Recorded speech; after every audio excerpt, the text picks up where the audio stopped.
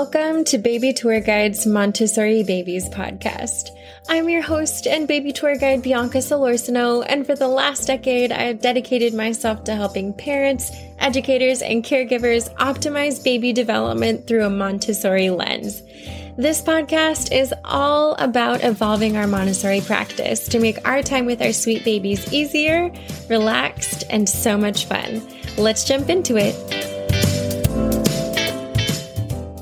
Welcome to episode 2 of Montessori Babies. I'm so excited. This week we are talking all about getting started with Montessori in infancy and in toddlerhood. So basically, just to kind of preface, it does look a little bit different when you're implementing Montessori in infancy and when you're doing it in toddlerhood. All the while you are following the child. So it does, directly correlate with where your child is at in their development. But for example, a child who's 3 months and, using mobiles, just now using 2 hands to grasp something, that kind of thing. The Montessori approach and the lessons they're given and the independence level and all of that is very different than, for example, a child who is about to turn 2 and is right in their explosion of language and very independent and, that kind of thing. So, but over the last 12 years now, I have come to a conclusion that there are some main points within implementing Montessori in infancy and in toddlerhood that are essential to at least know about and consider when you are living your day-to-day existence within your Montessori practice or your practice with your baby. Maybe you just want to implement a couple of Montessori points throughout your day-to-day existence. And that's beautiful too, whatever it is that you're looking to do. I hope I'm able to help you get there. So touching on those Montessori ideas to consider in infancy and toddlerhood, there are definitely specific things that we should consider when trying to implement Montessori and optimize development through that.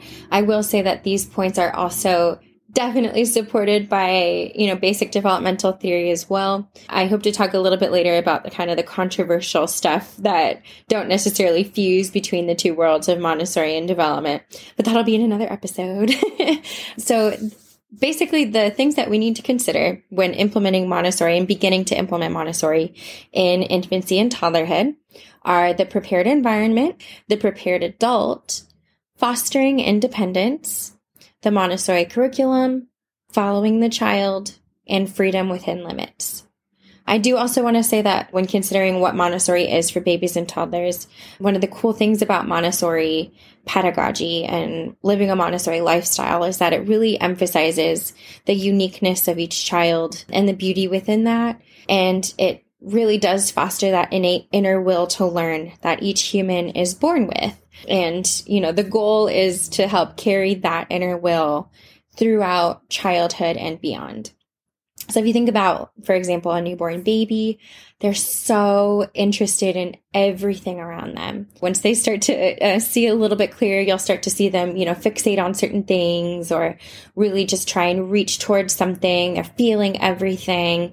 That is kind of what Maria Montessori described as that inner will, that inner light to learn about the world. And so the goal was to take that, to foster it, to follow the child's interest, and to transform that into the educational experience that child will have. So just before we jump into all of, those Montessori points that I just mentioned and where to get started with it, I want to talk a little bit about what's going on in the mind of a baby, what's happening in infancy and in toddlerhood. They are similar but different. So during the first year of life, babies' brains double in size.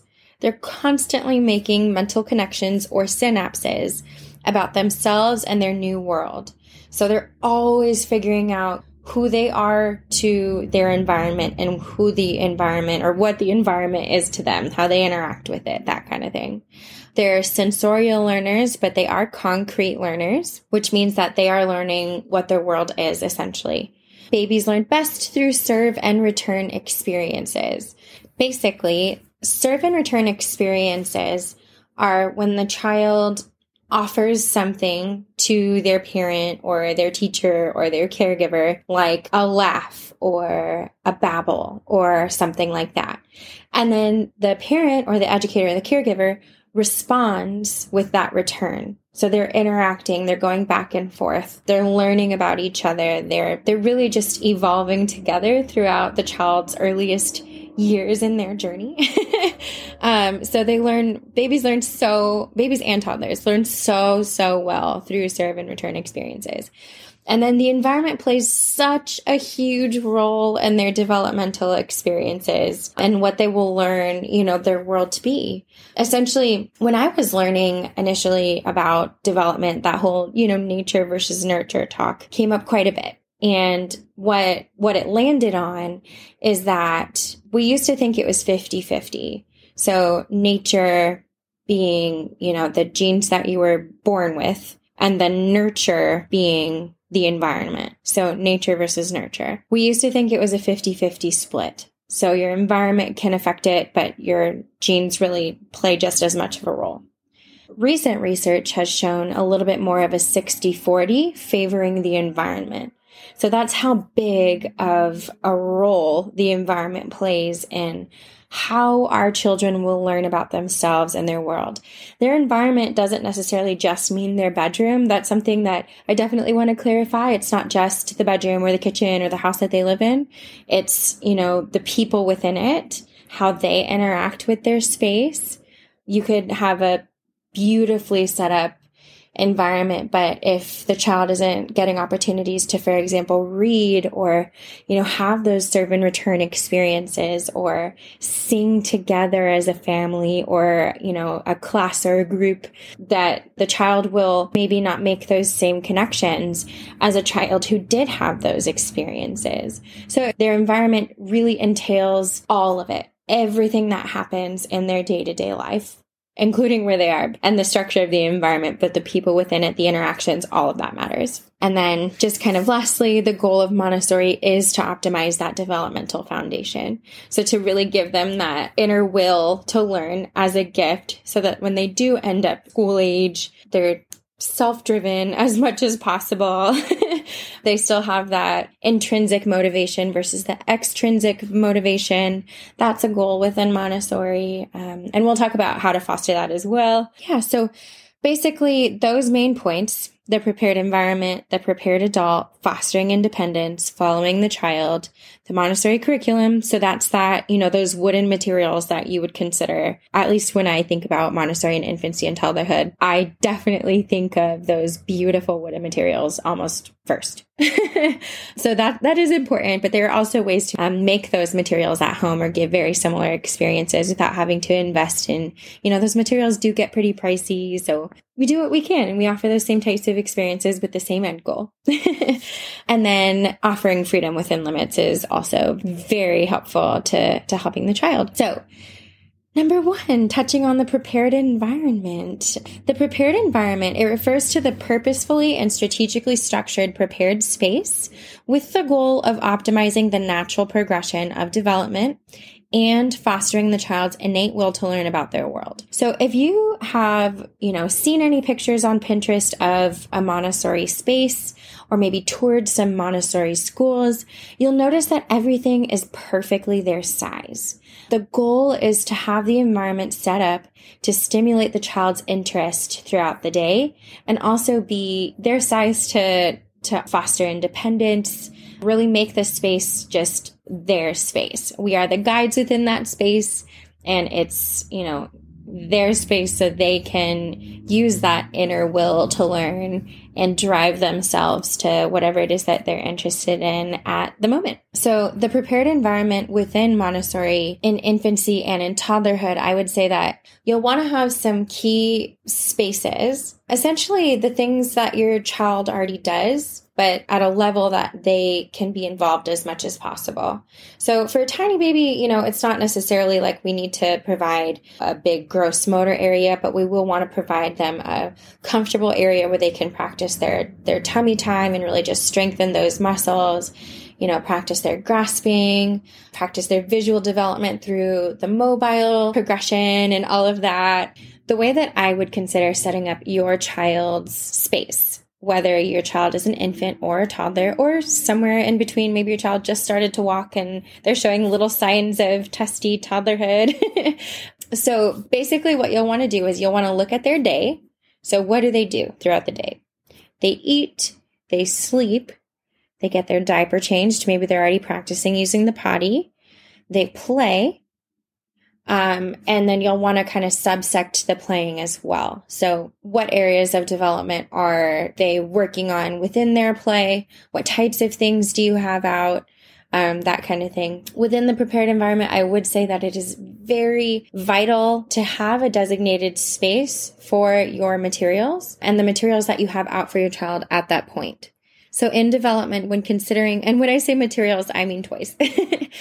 We consider them toys, but in Montessori, she talks about the infant and the toddler working with materials, because it definitely takes work to learn about your world. And so that was the idea, was everything is purposeful and there's really just meaning to the lessons and the materials that we give the child. If you are able, I know that they can get kind of expensive, but if you are able, definitely a shelf is helpful. I always suggest getting a 2-tiered shelf from day one. So you only have to invest in one shelf and that would last you until, through about their 3rd year. And basically the reason for that, we see a lot in Montessori and infancy, that single-tiered shelf. That shelf is so beautiful and wonderful. And if you have that, then awesome. And it works really well. One of the things that I've noticed with a lot of children is that they do end up using that as more of a seat. They'll attempt to climb it a lot, that kind of thing once they are cruising, pulling up to stand. And there's a lot of redirection that happens with that. And if you're trying to avoid situations like that and really just keep it as their working shelf, having that 2-tiered shelf will be a lifesaver from day one. They'll just know that that's where their materials go. They can use the bottom level of the shelf the same way that they would use the single-tiered shelf, and they can pull it off as babies and, crawl or slither on over, pull off their, rings on the rocking base, for example, and work on it. And then, we can show them how to put it back and all of that. And it works exactly the same, but just with that top layer, which will definitely come in handy in toddlerhood. So yeah, consider all of the things that your child does and then try to make purposeful areas for those events that take place. And then also try to consider how we can get the child involved within those experiences. So the shelf, for example, it allows the child to know and recognize where their materials go. As they come into higher levels of consciousness, they can return their materials to the shelf, for example. They can, even before that, observe us. We show them where things consistently go on the shelf. They're absorbing that, and eventually they'll get involved as much as possible. It's really helpful if you have that as a part of your daily routine, is the putting back of all of their toys and materials onto the shelf throughout the day as they're not using them. And then, as they watch you do it, they'll be more likely to do it too as they come into higher levels of consciousness. For the toileting, for example, it's really helpful to have the low toilet that they can, drive themselves to. Maybe have a basket with some fun books next to it that have to do with the potty. Or you have the pull-up bar and mirror maybe next to it where you do stand-up diapering. Just a purposeful area that they can go to so that they can let us know that they're ready to either get a diaper change or use the potty or that kind of thing. And that happens as, again, they come into higher levels of consciousness. They'll start to recognize that this space is for this.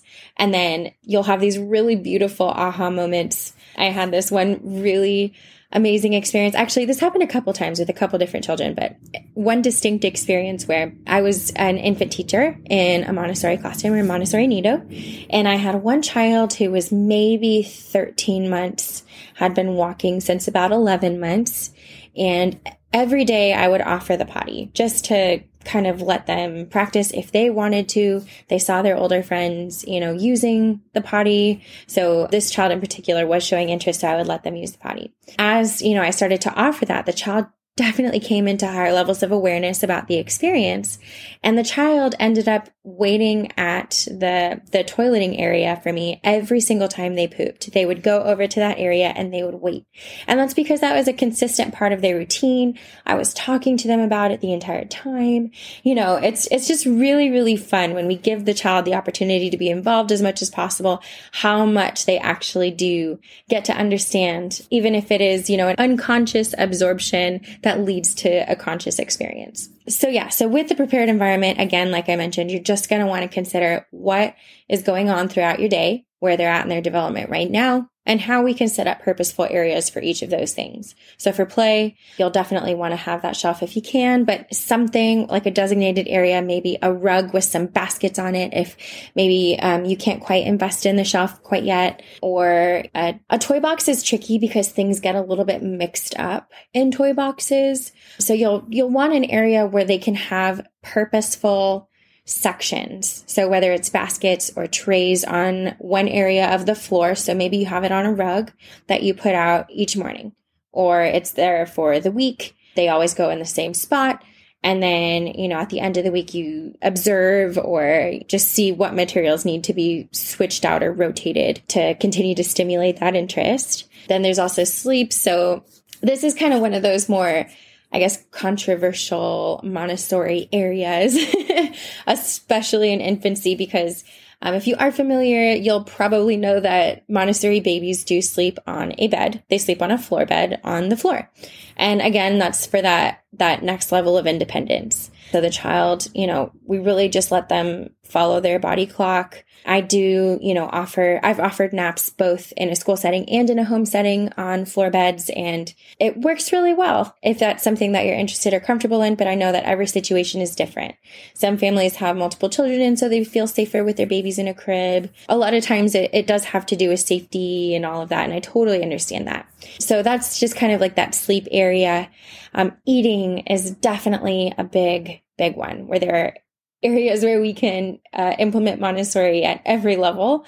So, for the bottle feeding child, allowing them to hold their bottle as much as possible, talking to them, singing to them as they're drinking, making that eye contact, having that connected experience. And then once they start their solid food journey, so the Montessori weaning process, which for those of you who have been in my community know that it's one of my favorite things to talk about. I love Montessori weaning. I weaned hundreds of babies in my classroom, and I feel like I got to a really good place as far as the weaning formula and how to optimize development throughout each step.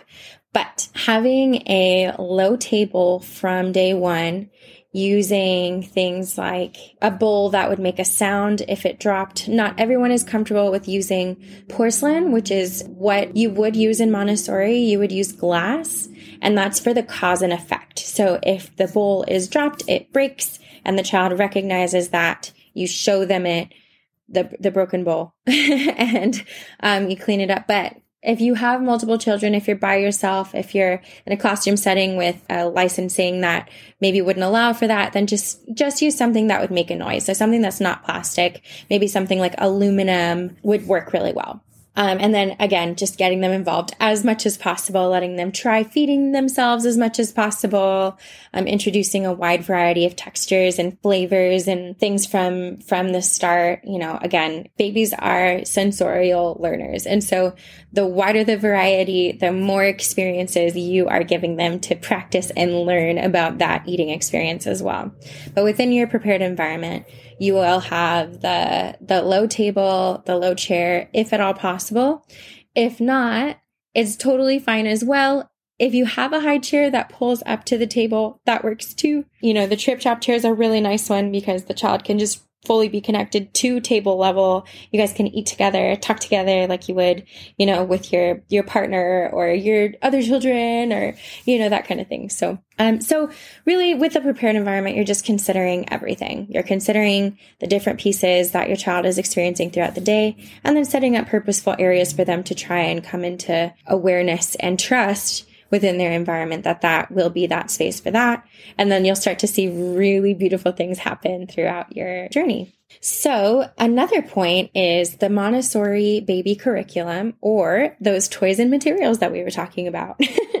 So the curriculum. It is a purposeful progression of materials and lessons offered by the parent or teacher, but guided by the child's interest and development. So these Montessori toys and materials are exactly what you would think of when you think of what to put on your Montessori shelf, or what Montessori toys your child will be playing with.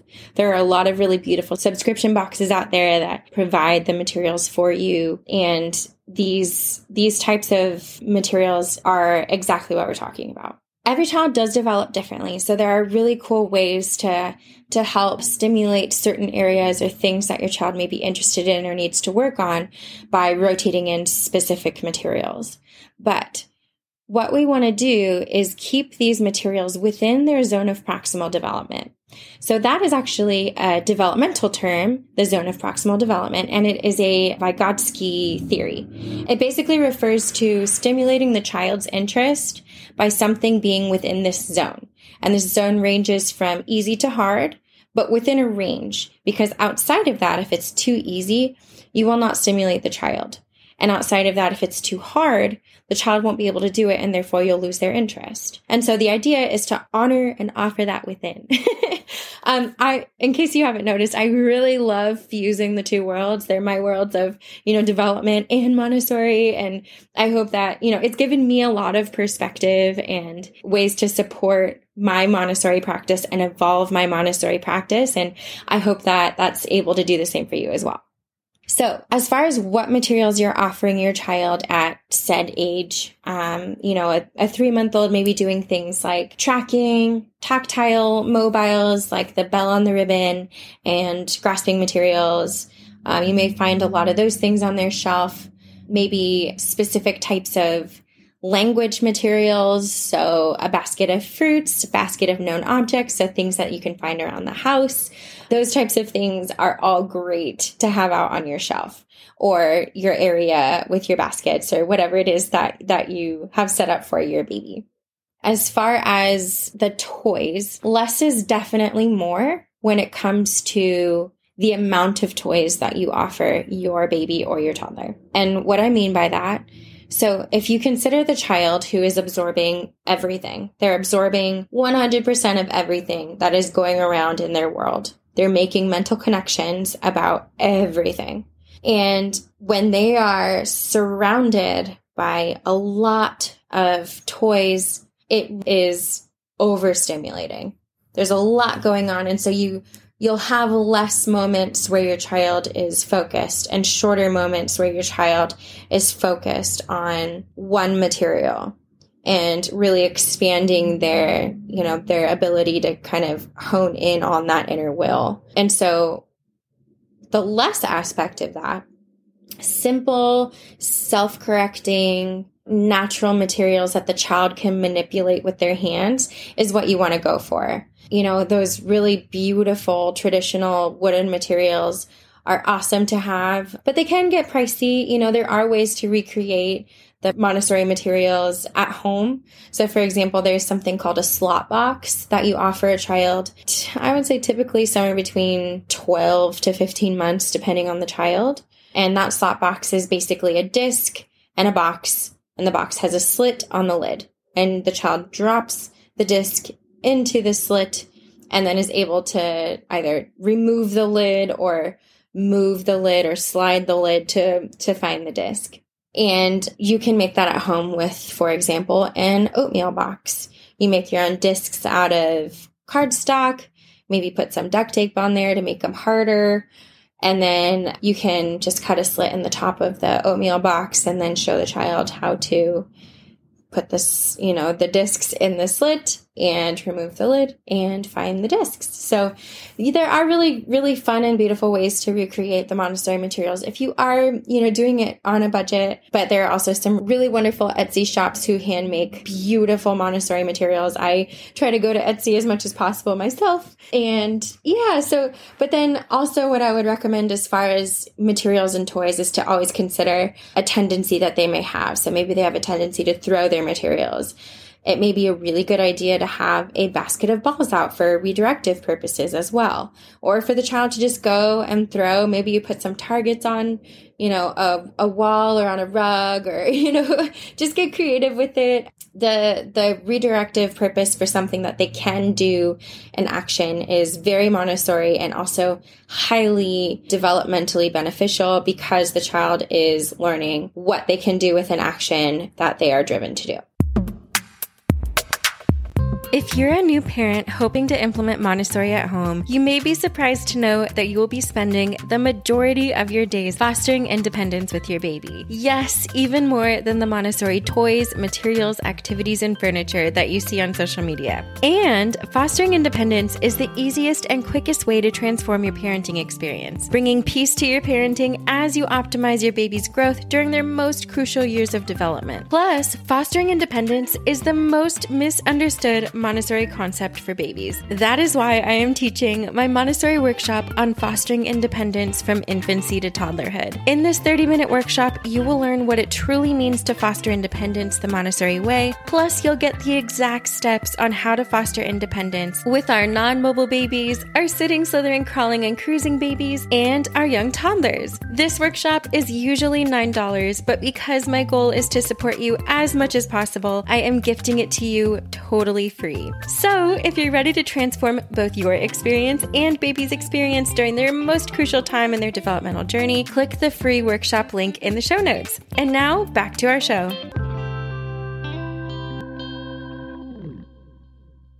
Yeah, so that's what it is with the curriculum, the Montessori materials. Typically, each lesson has a direct and indirect purpose. So kind of like I mentioned with that wiping the table lesson and the water, directly, we teach the child how to wipe the table. And then indirectly, we teach the child in a slow progression from left to right, which is a prerequisite for reading and writing later on. This is all just an unconscious absorption at this point, but while the child is learning to do something that is developmentally appropriate. So we use things like those points of interest that I mentioned, toy rotation. So, like I just said, the switching the materials, the less is more idea, and the continuing to maintain interest, and the freedom within limits, which we'll talk about in a second, to explore the materials available in the space and to help the child maintain interest and continue to foster that inner love of learning. I will say that observation is key to understanding what lessons and materials to offer your child or children. You may notice things by silently observing. If you even have a couple minutes every day or once a week, whatever you can manage, to just sit and watch. Watch what they're doing with their hands, watch what they do with the materials, where are they driven gross motor wise, that kind of thing. Because that'll help you recognize not only what materials to offer, but also maybe how to structure your environment. Maybe your shelf's in an area that leads up to a landing and you didn't notice that the child can climb on the landing and on top of the shelf, that kind of thing. So just sit and watch and see what's going on.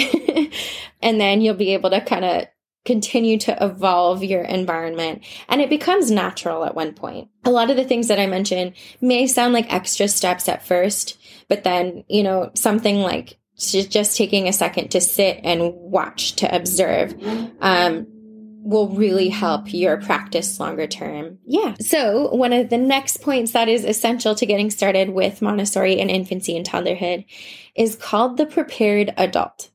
Now, this part refers to you. So you as a parent, you as an educator, you as a caregiver, and you in your work with your child or your children. There is a connectedness aspect to it. So there is mind, body, and spiritual preparation to take on each day. And again, I know this sounds like extra work, but it's not, I promise.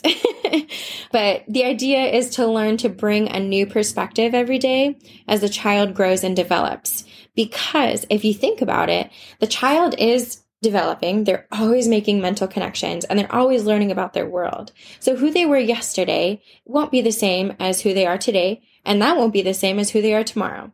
So the goal would be to approach each day with a fresh perspective, with fresh observation eyes, and to kind of be able to sit and just interact and continue to learn as your child, reveals themselves to you through their experiences with you as their prepared adult, with their environment. So anyway, learning to bring a new perspective each day, I would say, is hard, especially, as days become busy or hectic or big things happen. Other, moments in your life may take precedence to you being able to kind of reflect on your day and then move on to the next. But if you're able to do that as much as possible, I definitely recommend it. It gives you a sense of peace as well within your practice, which I have found to be pretty much essential at this point to my practice. So the key points that I would consider when considering the prepared adult: observe. So observation is huge to yourself and your preparation, your mind, your body, your spirit. Reflect. So reflect on your day, but also how you are, how you're feeling, because we are our best selves and our best guides when we're able to be as present as possible, to give our child or children those really connected experiences as much as possible, as often as possible. And it does take work on our part to work on ourselves to be able to do that. But over time, these types of little tips, these little self-care tips, the prepared adult is essentially a big self-care thing. Recognize where your head's at, recognize where your heart's at, how is your body doing? Working with babies and toddlers is totally physically trying. It is hard. You're squatting all day long, you're lifting all day long, your back hurts. There's a lot that goes into it. So taking care of yourself so you can be your best version of yourself for your sweet baby or your babies or your toddlers is definitely essential to you feeling good, and therefore to your baby feeling good as well. Another one of those points that we should definitely consider when beginning to implement or considering implementing Montessori in infancy and toddlerhood is fostering independence. I will say that this is probably the most, they're all important in their own right, but I will say this point is one of the most vital to implementing Montessori in infancy and in toddlerhood, and it's completely free. This is one of those things that really optimizes their development. And it's something that I focused on so much and continue to focus on in my day-to-day experience in my practice with the babies and toddlers that I'm working with right now. And it's a free way to do it. It's essentially giving your child every opportunity to try something for themselves. But it's fiercely misunderstood even in the Montessori world because fostering independence looks very different for babies and toddlers than, the early childhood phase and older, right? So the need at these stages, so infancy and toddlerhood, are truly unique. But like I said, it is the easiest way to discover that Montessori magic. It's free, and you'll get to really experience that child-led joy that we're, all hoping for as we optimally support the earliest years of development through Montessori. So because this principle is so important, I am teaching a separate Montessori parenting workshop on fostering independence from infancy to toddlerhood, and I'm gifting it to you for free. I am so excited because you'll discover that Montessori parenting confidence and flow in knowing exactly how to foster independence with your baby and toddler. And I break down exactly how to do it by 0 to 6 months, so that newborn, new non-mobile baby phase, 6 to 12 months, so that baby phase, they're newly mobile, newly crawling, start to cruise, and 12 months plus, so the new walker, young toddler phase. You will have this handhold to bring Montessori magic into your home. And it also comes with this wonderful downloadable guide, so you can download that, print that out, and have it with you. And I'm just so excited for you to experience the confidence that it brings you as a new Montessori parent, and then the incredible developmental opportunities that it brings your child. Plus, you can listen or watch the workshop in this same podcast style, and I am gifting it to you for free, like I mentioned, as a listener of my Montessori Babies show. It is linked for you in the show notes, so definitely join the workshop. I will see you inside. Our next point that is essential to consider for implementing Montessori in infancy and toddlerhood is following the child. So this part is actually something that is, I would say, one of the first things that people think of when they consider Montessori in general. Again, kind of like I mentioned when I would give tours, another question I got a lot, regardless of the age, not just infant and toddler, was I heard Montessori is child-led, but the kids, run amok. There's no structure, and I feel like my child needs structure. Stuff like that, where the idea of following the child is allowing the child's inner guide and inner clock, inner will, to guide their experiences. We do provide that structure. So the next point, the final point that we're going to be talking about when implementing Montessori in infancy and toddlerhood is freedom within limits. All of these points go hand in hand. So if you are able to kind of consider and implement slowly, piece by piece, as much as possible, I don't want you at all to feel stressed about your journey, because everybody's in a different place in their journey. So my goal for you is to just take little pieces and implement as you can. And all of that will be beneficial to you and your baby and your practice and your journey together. But the following the child just means allowing that child's inner will to guide their experiences. So one example I like to give, so maybe you have an 18-month-old toddler who is super interested in all different types of service trucks. So trash trucks, ambulances, that kind of thing.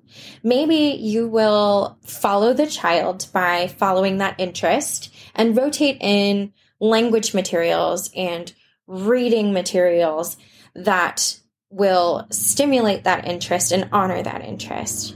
Maybe your child has just learned how to run or just started walking barefoot on grass outside. And that's where their inner will is guided. They love going outside. So we follow the child. So maybe we have a couple more outside moments and opportunities throughout the day. Stuff like that. As far as following the child, that does not mean that the child gets to do whatever it is that they want to do.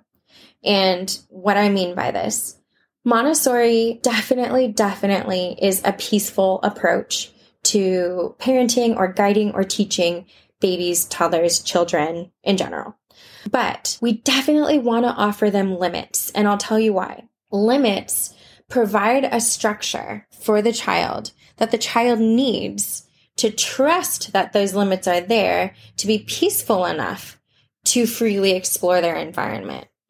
So, and I have seen this over and over with children, where when there are purposeful limits set for the environment, for the space that's consistent between all the adults in this space, the child is able to just flourish. And these types of limits typically revolve around safety. So, for example, I wouldn't let my children climb on shelves because I didn't want them to fall off, that kind of thing. I would redirect to a climbing structure that I had in my space. I would say something along the lines of, if you want to climb, you can climb here. This is for the materials, that kind of thing. Or with the eating table, that was another thing. I couldn't let them climb onto the eating table. One, because it was on wood flooring, and so that would hurt if they fell off. And two, I wanted all of the rest of the children to see that this space was for eating. And so again, I would redirect my children to the climbing structure. Another thing is that they couldn't throw materials. They're wooden materials, and so they definitely hurt. And when you have an environment of, multiple infants or even one or two, it can really hurt the other child. And so that's another limit I would set. I would say, that can really hurt. If you'd like to throw something, you can throw a ball, redirect them to the ball, and then just show them how to gently and gracefully place the material back on the shelf. You can say things like, this shows me you're all done, if they are misusing a material. But it typically has to do with safety as far as the limits go.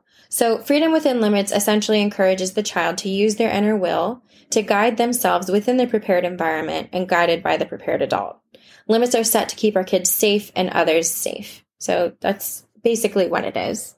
The number one thing that I learned about limit setting with our tiniest humans is that babies and toddlers find a sense of security and trust within the consistency of the purposeful limits implemented by their loving parents and caregivers. And so what I mean by this is that babies actually have a strong sense of order. So, when we think of things like routines, sleeping times, eating times, that kind of thing, within that sense of order as well, it's not just the time of their day-to-day experiences, but the limits that balloon over their environment and their experiences within their environment. So they find security and trust within those limits that we set. So they are important.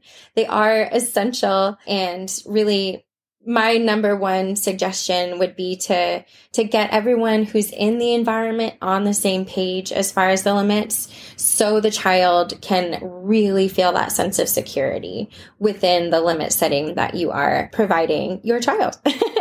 And we'll have a lot more conversation on limit setting, because it is a really big topic. There are a lot of ways to set limits, a lot of ideas and trends that come up in my practice as well. And so definitely want to keep that conversation going, but we'll do that later.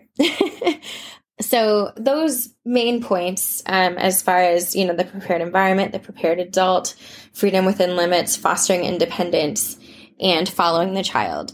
All of those are really, really important to beginning your Montessori journey. It's really common, when you look up Montessori and infancy, you see a lot of the environmental stuff. So the shelf, the materials, you may see a lot of DIY, environment stuff. When, kind of going forward, definitely consider all of these points. And I would actually suggest doing things like preparing your environment in an independence kind of way to start. Consider maybe what materials you can slowly rotate in within the toys that they have. Maybe you can section them to where each one has its own designated place. Your child starts to be involved in the returning aspect of it. There are different things that you can do without investing a single penny from the start, as far as being Montessori or implementing Montessori in your practice with your baby. And there are also really beautiful materials and shells out there. And I have an awesome Montessori baby shop on my website, which I will leave a link to in the description. And I listed a lot of my favorite materials and weaning materials, books, all of that is in that shop. So if you want to check out the things that I have used over the years, definitely check that out. Yeah. So, and then just one thing that I definitely want you to consider, Montessori can be implemented anywhere. You may have seen it in a home setting. You may have seen it in a school setting, but you can be anywhere and implement Montessori. You can be at a park and lay your baby under a tree. One of my wonderful Montessori trainers said something that will forever just stick in my brain, which is trees are nature's mobile. And so even just like the immersiveness in nature, letting your child explore freely, all of that is so Montessori. Being at a restaurant and letting your child grab the spoon and put it in their mouth. Maybe they spill a little bit of water and you hand them a napkin to wipe it up. That kind of thing. All of that is Montessori. And so you can really do that anywhere. It can be, overwhelming. There's a lot of information out there, but I want you to know that just kind of by focusing on these points, you are getting started and getting rolling on your journey. You're optimizing those earliest years of development through those day-to-day experiences, and you're doing great. I'm a huge proponent of informed decision-making, and I love helping any way I can by sharing the information I've learned over the years working with babies and toddlers. But that said, you know your baby best, so I want you to implement what you think will work best for you and your baby and your family. And as always, definitely don't hesitate to reach out. I can be reached at Bianca babytourguide.com. That's my email. So definitely reach out if you have any other, specific questions or topic suggestions going forward. And yeah, thanks for tuning in this week, and I will catch you in the next episode. Bye. Hey, it's Bianca, your baby tour guide here, hopping back in to say thank you again for listening to this episode of Montessori Babies. If you'd like to support your baby's earliest and most important years the Montessori way, I have a totally free masterclass that teaches the 6 essential steps to begin Montessori with your baby that gives you the exact, seldomly spoken about steps that I created after over a decade working with Montessori babies, families, and caregivers. You can register via the link in our show notes or in my bio on Instagram @BabyTourGuide. Also, if you're enjoying my podcast, I would absolutely love if you'd leave a review to help other parents and caregivers find and join our community. Thanks again for listening to Montessori Babies, and I'll catch you in our next episode. Bye!